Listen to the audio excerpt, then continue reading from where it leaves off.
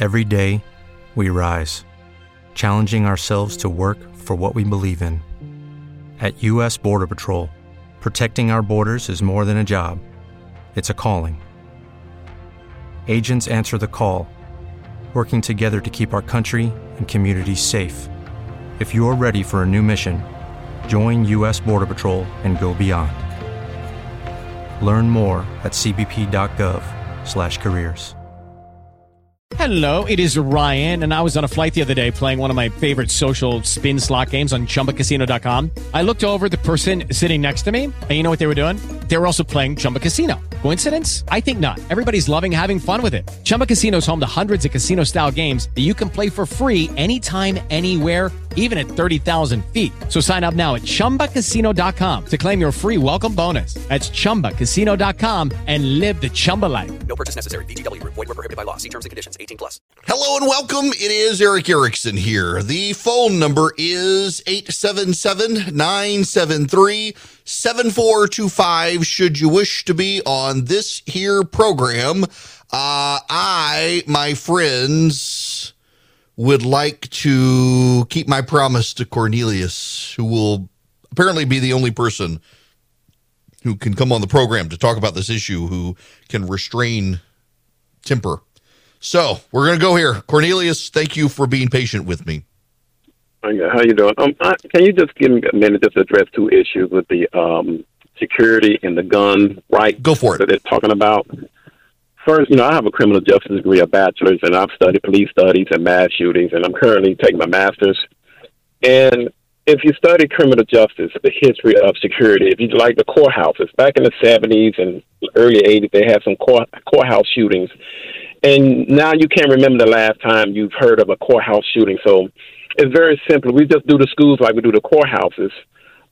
There is more than one way in and out, but the security is very good. So that'll end the school shootings right there. And the number two, they need to, with all this gun rights stuff, 87% of crimes committed with a gun was purchased illegally. Only 13% was legally purchased. So I was working in the jail one time, and I heard two inmates talking about gun laws and gun rights. And one inmate turned to the other inmate and said, if they make guns illegal, I can double my prices in the streets. That was his solution. His solution wasn't that if they make guns illegal, now what am I going to do? I'm going to be out of work. No, he actually thought I can make more money because now I can sell my guns even higher. This is all in books. This is nothing new. They know this, but they keep interviewing people that don't know criminal justice, that have not studied it. And I also feel that all police officers, I know they're good, they're doing their job, and we need them. But they need more training. Once they get hired, they should do a 2-year course in criminal justice. Because, what I learned in the 4 years, you really need this. So once you hire them after the academy, then they should do more and more training, because this is just not going to work like this. The security must be like the courthouse. Just when the last time you heard of somebody going to the courthouse and shooting up some judges and lawyers, and it's been years. Mm-hmm. Why can't we do the schools like that? It's simple. There's no rocket science in this thing. I agree. And what's so amazing is that when you say these sorts of things, the left says, "Oh, you want to build prisons?" Most courthouses are architecturally significant buildings. They don't look like prisons, and yet they've restrained the ingress and egress to the building. I'm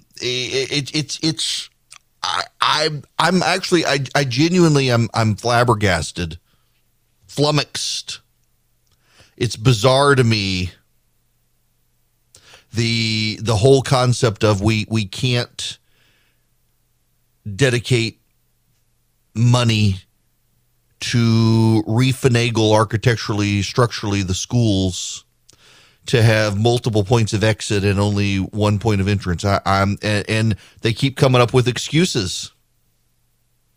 And their excuses are, well, what about portable buildings? Okay, what about portable? Let's consider the options with portable buildings. Let's do that. What can we do?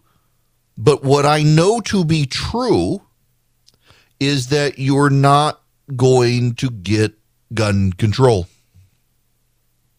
You're not going to get it through the Senate. You got to have 60 votes. You don't have 60 votes.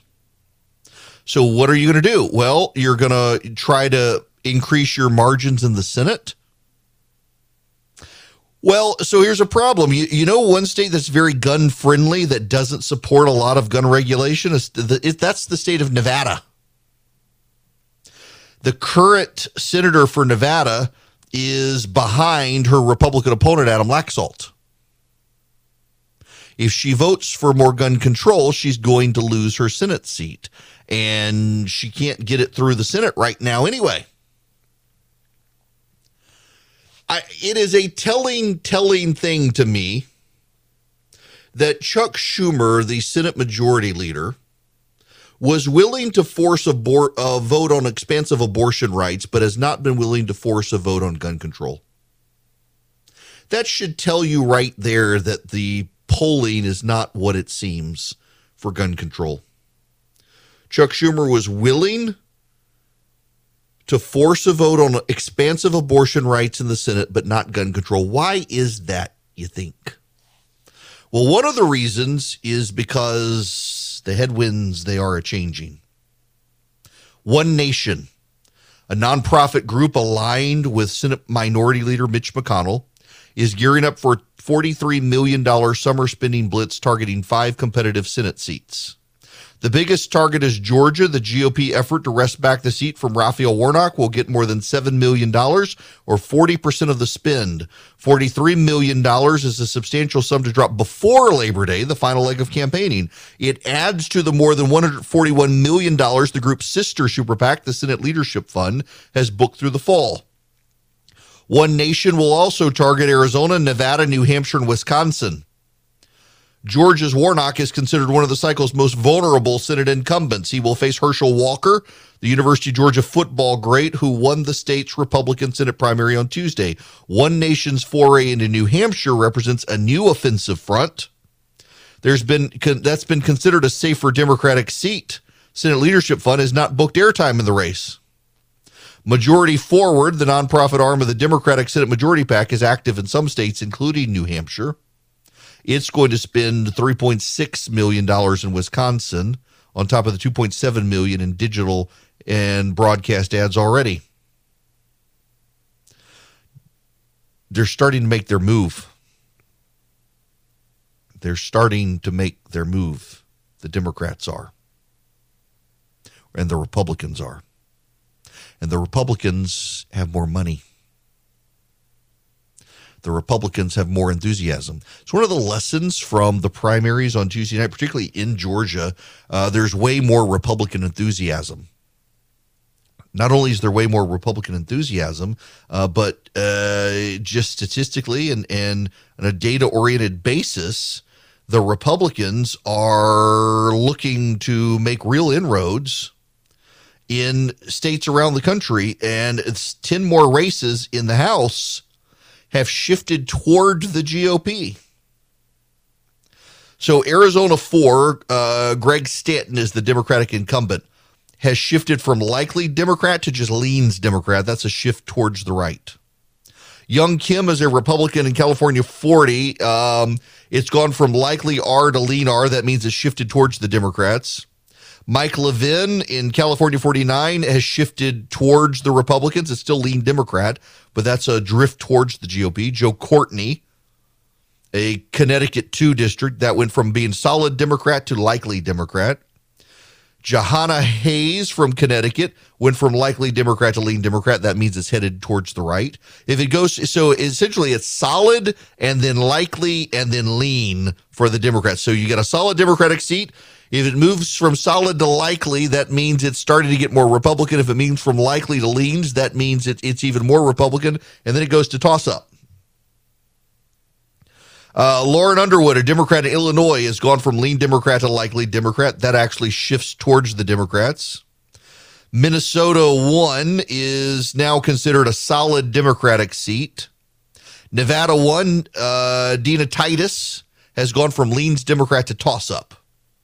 Kurt Schrader of Oregon has gone from lean Democrat to toss-up. Pennsylvania 1 has gone from likely Republican to solid Republican with Brian Fitzpatrick. Pennsylvania 7 has gone from toss-up with Susan Wild, the Democrat, to lean Republican. And Pennsylvania 10, Scott Perry, the Republican, has gone from likely Republican to solid Republican. Means that 10 seats have shifted towards the GOP in just the last week. Kurt Schrader's the most interesting one. Kurt Schrader is the incumbent Democrat from Oregon. That's the Portland, Oregon suburbs. Bend, Oregon area. And Kurt Schrader was endorsed by Joe Biden. Joe Biden threw his weight behind Kurt Schrader, and Kurt Schrader was tossed by Democratic voters, progressive Democratic voters. And you know what happens? That district is suddenly a toss-up because the Republican nominee is a moderate. And now Kurt Schrader is replaced on the ballot by a far-left progressive. Let me read you the Cook Political Report write-up. Despite a ballot barcode debacle delaying final results from Clackamas County until June, it's clear progressive challenger Jamie McLeod Skinner will defeat 7-term Blue Dog Representative Kurt Schrader.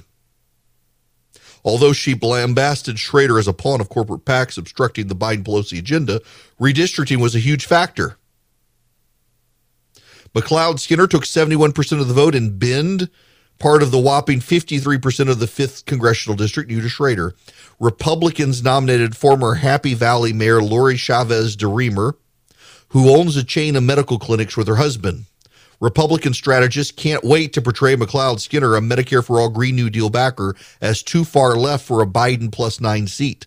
McLeod Skinner has a grassroots army and will emphasize her wildfire recovery as a city manager to build a rural populist appeal akin to John Tester, but it's a toss-up seat. Think about that. This is a D+9 district. It means a generic Democrat should get 9% more than the Republicans on the ballot.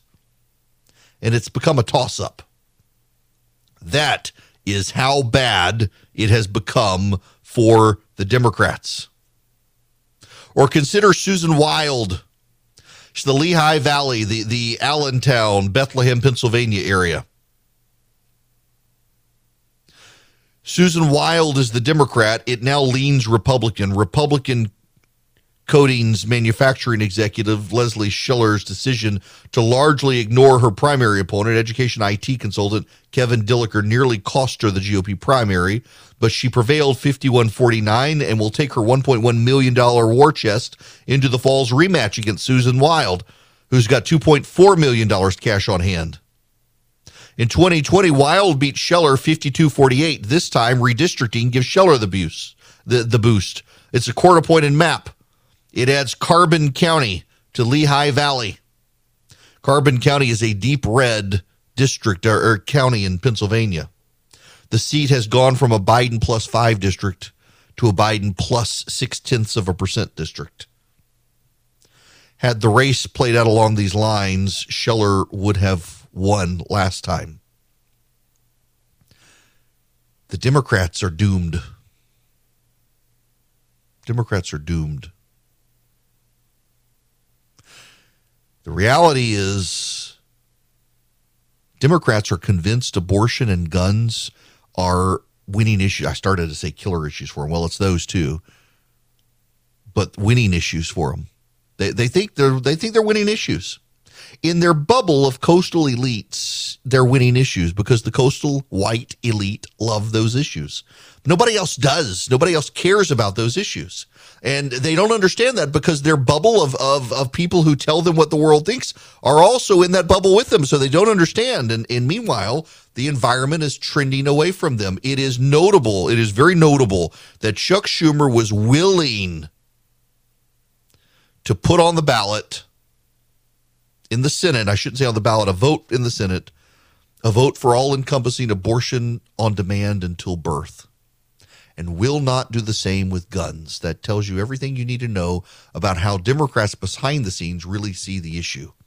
There are a lot of options out there. If you're a self-starter and you want to invest on your own, it can be really confusing. And I'm delighted to tell you about SoFi because that's who I use, and now I've got them as an advertiser.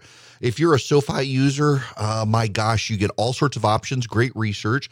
You get the ability to invest in stocks, EFTs, crypto, plan out your retirement. More importantly, you got people you can call on. I mean, for example, I can use SoFi to buy stocks and EFTs and do the deep dive research if I need to and get complimentary financial planners ready to help answer questions. You can too, whether you're stuck on where to start or need help deciding what to do next. You could even save for retirement with traditional Roth and SEP IRAs. They have so many options. If you're into crypto, you can also explore crypto. They've got 30 available coins: Bitcoin, Ethereum, Cardano, Solana, Dogecoin, and so much more.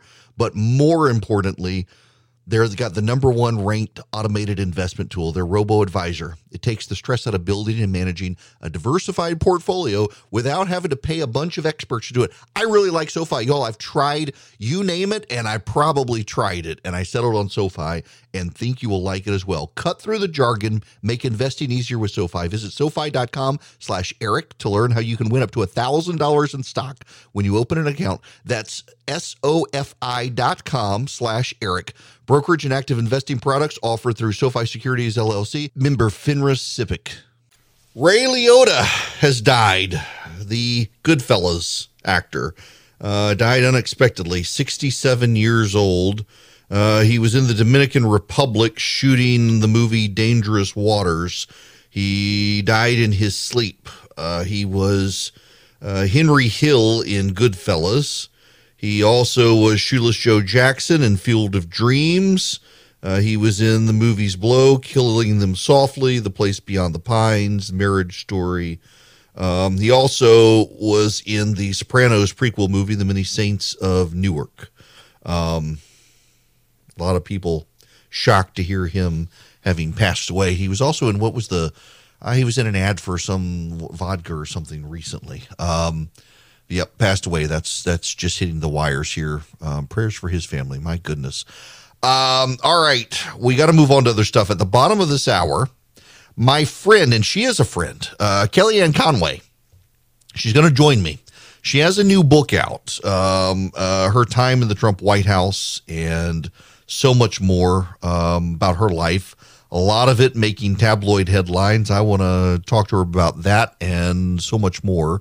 So stick around with me at the bottom of the hour as I interview Kellyanne Conway about her book. I also want to tell you that there's a parental uprising coming, and I'm going to spend some time on this parental uprising.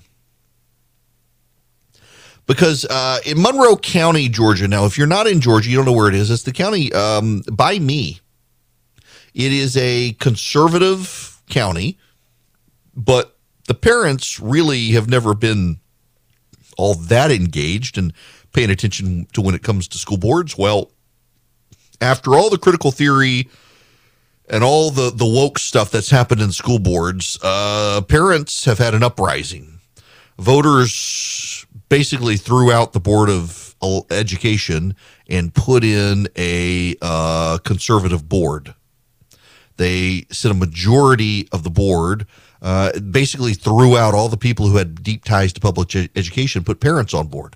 And the parents have been pretty aggressive in their opposition to a lot of the liberalism that they're seeing in schools. And even there, the school superintendent, quite liberal. In fact, the school superintendent harassed a kid in that school system because the kid's parent is the publisher of the local newspaper, and the newspaper has a conservative bit to it. That gives you an idea of what they're dealing with. Parents are fed up, had an uprising. This is happening around the country. In Arkansas, any Republican who opposed school choice lost on the ballot in their primary on Tuesday.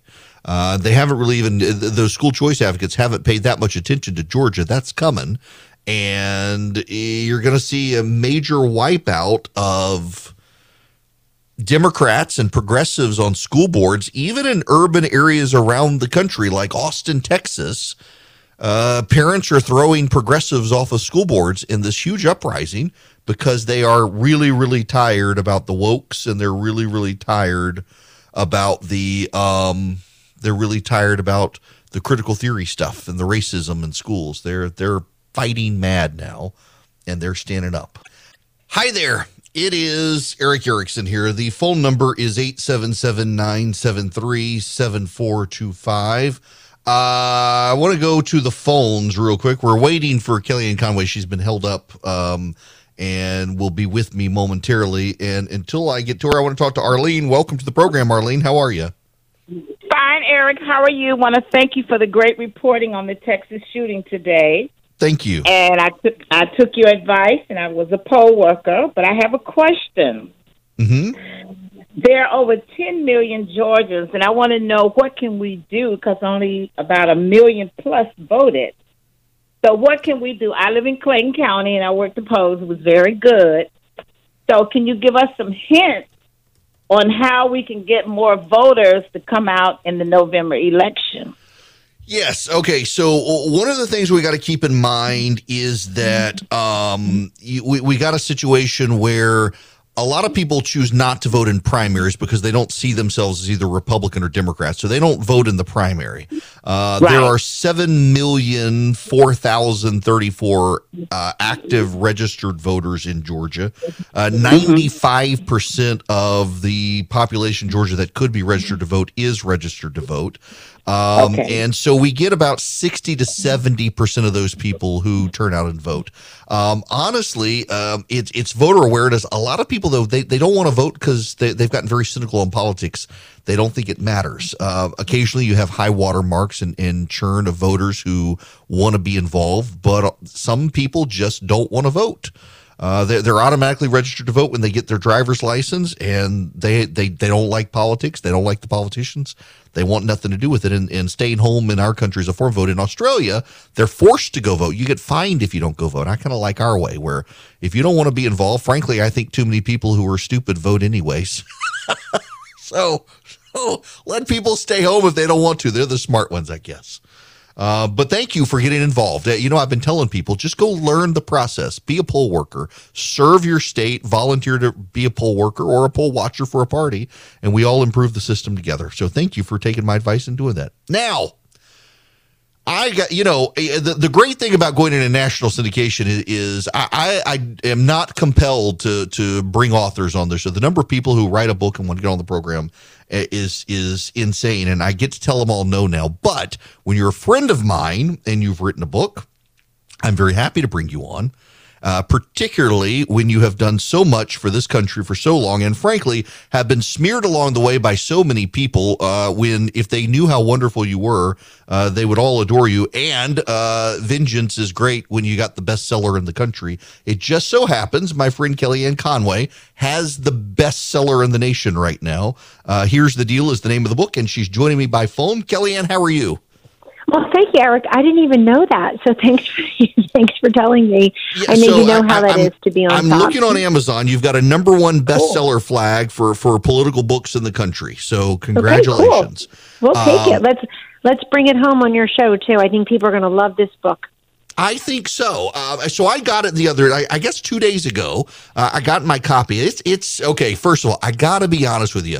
I didn't know what this was. Like, did I get like this encyclopedia or something? This is a big book. You had a lot to say. It's a 500-page book. It's a big baby. It's worth the cost, certainly. It's a good beach read, good Father's Day gift. Come on, Eric. Okay, so it's funny. I'm going to the beach day after tomorrow, and I've already got it. So I've started reading it.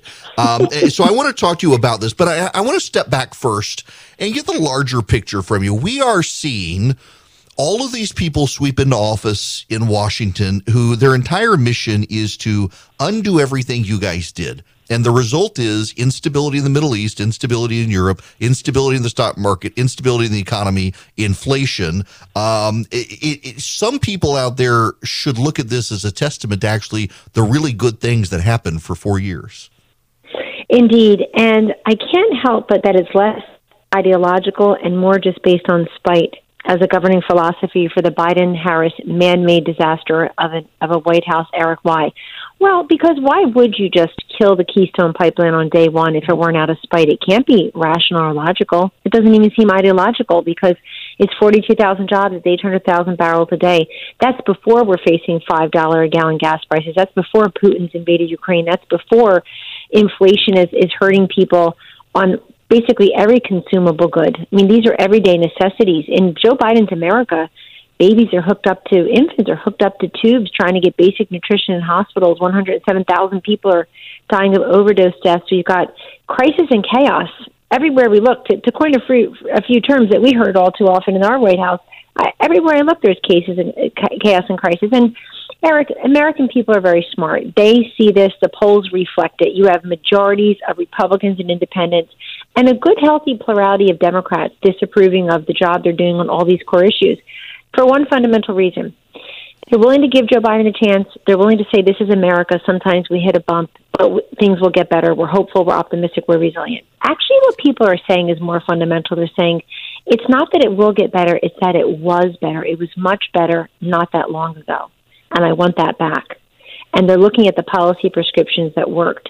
The other thing about this White House that is so mind-numbing, unlike Bill Clinton and his White House and Barack Obama and his White House, they faced those grievous losses in the fall of 1994 and in the fall of 2010 and admitted it. Eric, they saw it coming. They knew it was coming. And then they said, course correction. We made a mistake. We're not listening close enough. We got a shellacking. I'm not saying their policies got that much better, but I think there was a little bit of a course correction. There's nothing of the sort coming out of this White House. I've never heard them say, we were wrong, we apologize, we gave you the wrong fact or figure, we misled, we're correcting it. They are tone deaf in a way that you would expect somebody who's been in Washington for 50 years to not be. At least play the game, say the lingo. But it's very sad for the country, very regrettable for the country, but it should be turned around fairly swiftly. You know, I'm glad you said that, because this is one of the most remarkable things to me is President Trump had multiple chiefs of staff, and this president has Ron Klain, who, for a guy who's been in Washington for 50 years, and Ron Klain worked for Janet Reno, worked for Al Gore, worked for Joe Biden, as the vice president, now as president. I'm stunned, one, by the lack of basic humility that most politicians at least will convey publicly, whether they're humble or not, and two, the lack of ability to figure out where the voters are in the country right now. Yes, it shouldn't be that difficult to figure out, but here's what I think has happened, Eric. The 74 million voters who went for Trump-Pence in 2020 are so misunderstood by the left, really by the centrists in the Democratic Party. Why? Because they don't respect them. We're really only a couple of degrees different from Hillary denouncing them as deplorable and irredeemable. Two very awful statements to describe your fellow Americans. But they never really understand them. You know, the Democratic pollsters apologized twice. They had this en masse apology twice. First, after the 2016 election, for missing the Trump voter and the Trump zeitgeist in victory. And then second, in 2020, they said they predicted Biden's victory, but they missed the strength of the Trump voter. So any way you slice it, they are losing swaths of America, losing the opportunity to get to know the aspirations, the frustrations, the recommendations of large swaths of America just because they don't like them or they look down upon them. Look, the gift of my professional life, Eric, and you know this because we've known each other for years in the conservative movement, the gift of my professional life was to literally get on a plane and go figure out how it was playing in Peoria, what they were listening to in Lubbock. I worked in all 50 states on projects, sitting across from people in focus groups, poring over polling data, and the essential wisdom of Americans is gratifying and satisfying. It's something more politicians should listen to.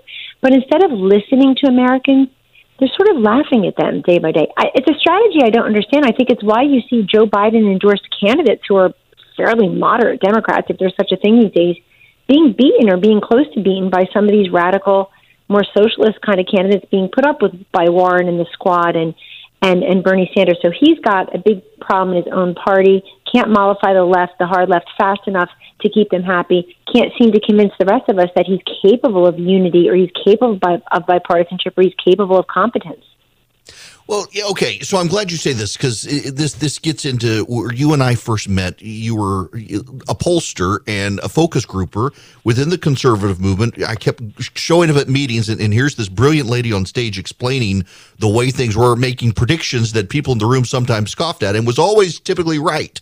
And you learn how to read people and poll, and it seems like one, that industry generally is somewhat broken. I mean, when you look in Georgia, Fox News had Kemp winning on Tuesday at 60%. He won at about 75%. And a lot of pollsters were predicting maybe a 51% win. All of the polling out there seems to be so screwed up. And in particular, I thought it was notable back in 2020 that the Democrats were convinced this massive blue wave was upon us. All their pollsters said this blue wave was upon us. And actually, they nearly lost the House of Representatives. And now they're like, well, polling's broken and we don't know why.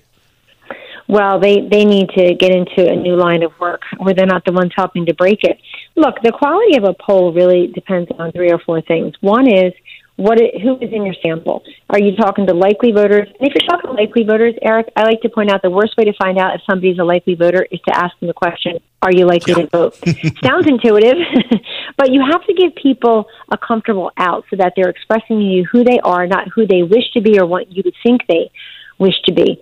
And so ask people, some people in the area think that their vote doesn't count, or they're too busy with work, school, and family, or they're just sick and tired of both parties. Do you ever feel this way yourself? Doesn't mean you won't vote, but it does give you this comfortable out that then I think a good pollster can examine. The other thing that's going on is it's the science part, but it's also the art part. I think the art part has gotten really bad, where you're asking people, ridiculously oversimplified questions and then pretending you can make policy of it. What do I mean? Oh, do you support or oppose protecting the environment? 82% support protecting the environment. And then John Kerry swoops in and says, therefore, we have to get rid of cows and gas and cows that make gas. That is not what the question asked. The question asked, do you support or oppose protecting the environment? Yes, I like chocolate chip cookies, and I like puppies and fires on a cold winter's night. So I think the responsibility in many different ways, and by the way, pollsters should do 2 things more often. Number 1, Eric, is say, I don't know. I don't know. We didn't ask that question. I don't have good visibility into that. Here's what I think based on cobbling together other data, but we'll ask that next time. First of all, say I don't know and start accepting I don't know as an answer. When an American tells you, I don't know, I'm not sure, stop pushing them. Well, which way do you lean? If you had to guess, if you had to decide now, if I had to come to your... No, they just told you, I don't know. You know what, Eric? I don't know is a very rich, deep insight. Then you, as the policymaker, or as the candidate, or as the radio show host and conservative media star franchise, God bless you, enterprise, then you say, okay, you know what? People don't know. There's information underload on the following 3 topics. For all the information overload we all suffer constantly, there's information underload on these 3 topics. I'm going to be the guy who goes and tells them what they need to know. So there are so many smart ways to use polling that have nothing to do with predicting horse races. The horse race question is the least interesting to me because it's the one most apt to change over time, but it's the one everybody's obsessed with. Take a moment, everyone, to look at the rest of the poll, the questions that are being asked. I got to tell you, it is the mainstream media's polls right now, Eric, that are the worst. Yes. For Joe Biden. The worst. ABC, NBC, Washington Post, CNN. They're actually the worst for him, and they're asking questions that are meaningful. They'll probably have to stop soon. But, basically, their polls show America has lost confidence in Joe Biden's competence. They don't think he's up for the job. And yes, I know everybody looks at him and thinks deficits, physical deficits or mental deficits. Let me tell you something. Our politics is about telling people what they don't know, what they can't see, not what they can see. People can already see that. Make sure people understand what the consequence of the policies have been. Make sure they remember Afghanistan. Make sure this guy does not have so many people talking about his physical or mental state that we create sympathy and an excuse for him. He should be made to eat and own every decision because they've been terrible. Now, listen, I'm afraid I've done you a mild disservice here because I enjoy talking to you so much about all these things, and you've written this book, and I have only just started, and I was a little bit frustrated that I wasn't able to get into it before then. But I do have to ask you about, the book is Here's the Deal. And first of all, if there's one thing you want people to take away, because I've been kind of frustrated almost by the tabloidist coverage that you and your book have gotten, as opposed to the deep substance within it in your story. What do you want people to take away from it? Well, thanks for asking. I want them to take away from it that I'm a very lucky person, a very blessed woman whose American dream path has been unique and been filled with burdens and blessings, but it's also a very common story. And what I want them to take away from it is, professional-wise, we have to figure out what it is people want and start listening to them again. Voters have a distinct way of telling us what they want. We don't tell them. And what I do in the book is I have a whole tutorial on polling. I have a whole matter of, where does the country go next in a Biden presidency for someone who got a massive number of votes, for President Trump, who got the highest number of votes of a sitting president. But where do we go from there? Eric, where do we go with the 200% plus increase in turnout in Georgia? What does it mean? Well, first of all, it means that people do have faith in elections. They still see it as their civic duty, their constitutional right, but also their ability, their voice and their choice, their ability to affect change and to make sure some ideas prevail and others fail. The other thing I say in the book is I really try to toughen people up, stiffen the spine a little bit. Don't worry about all this wokeness. God made you. I'm a very religious person. God made you, and whoever God made, no man or woman can cancel. And remember that. Don't let anybody make you feel sorry without your permission. They can't do it without your permission. So far, I'm not granting it to a single soul. But I think if you read this book, you find somebody who's been at this for decades and decades and decades. And what have we found over time? I go right after the Republican consultancy. I call it staph infection. I call it a walking RICO violation. I talk about the non-feminist, the post-feminist, the male-dominated Republican consultancy always make sure their friends get a seat on the gravy train, and who blame the candidates after the candidates lose. Candidates lose, consultants always win. And this is what I want people to know, that Donald Trump did a couple of things with politics that are transformative, and I don't think as a nation we should go back. What are they? Well, number one, it's taking the message directly to the people. You can't campaign by Zoom. You can't campaign remotely. You've got to go where the people are, talk to their local newspapers and media outlets and radio stations. You've got to take the case directly to them. Secondly, I think what Trump did is very important, President Trump, is the democratization of information. So you don't like his tweets? That's okay. But give him his due. He democratized information with everybody received free of charge and instantly a presidential communication, whether you're a billionaire CEO, the carpenter on the job, the stay-at-home mom, the college student. There was a certain transparency and a certain forthrightness, and just saying, this is what we're doing today, this is what we're working on. Of course, not all of them were created equally, but he did transform that. And then I also think that money is important, but it's not the most important thing in politics. We had about a third of the resources in 2016 that they had in 2020.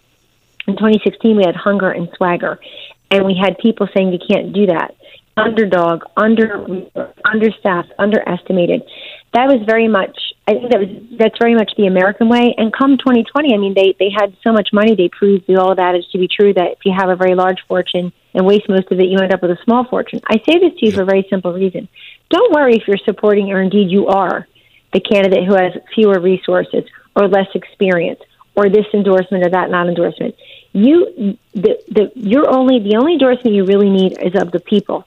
The only resources you really need is you and your ability to show that you have integrity and that you are, and humility, and you've got a vision and a plan for them. And I think the other thing that we changed, turned on its head, and I'm hearing a little bit too much about electability right now for my comfort, Eric. I think it's a terrible term. Kellyanne, I'm afraid I got to interrupt you there. They're telling me the computer's about to throw us off of here into a commercial break. So I got to leave you there. Absolutely. It's good to talk to you. Kellyanne Conway, Here's the Deal is her book. I hate to interrupt her and cut her off, but the computer's going to cut us off. And I've got to tell you guys about Patriot Mobile before I go to this commercial break as well. Patriot Mobile should be your cell phone provider, helping candidates around the country who are conservative and conservative causes. If you go to patriotmobile.com/Eric, patriotmobile.com/ERICK, you can sign up with Patriot Mobile. You can get free activation. You can get great discounts. They've got great coverage around the country. You can see their maps at patriotmobile.com. You can also call them, patriotmobile.com/Eric or 972-PATRIOT with 100% U.S.-based customer service. We've got 30 seconds. Went long with Kellyanne Conway. Her book is Here's the Deal. It's available at Amazon or your local bookseller. When we come back, we got to shift gears a little more out there. The parental uprising in education happening around this country. Pretty significant revolt from parents out there I want to tell you about. I've been keeping an eye on. Hey guys, it is Ryan. I'm not sure if you know this about me, but I'm a bit of a fun fanatic when I can. I like to work, but I like fun too. It's a thing. And now the truth is out there. I can tell you about my favorite place to have fun. Chumba Casino. They have hundreds of social casino style games to choose from with new games released each week. You can play for free anytime, anywhere. And each day brings a new chance to collect daily bonuses. So join me in the fun. Sign up now at ChumbaCasino.com. No purchase necessary. VGW Group. Void where prohibited by law. See terms and conditions. 18+.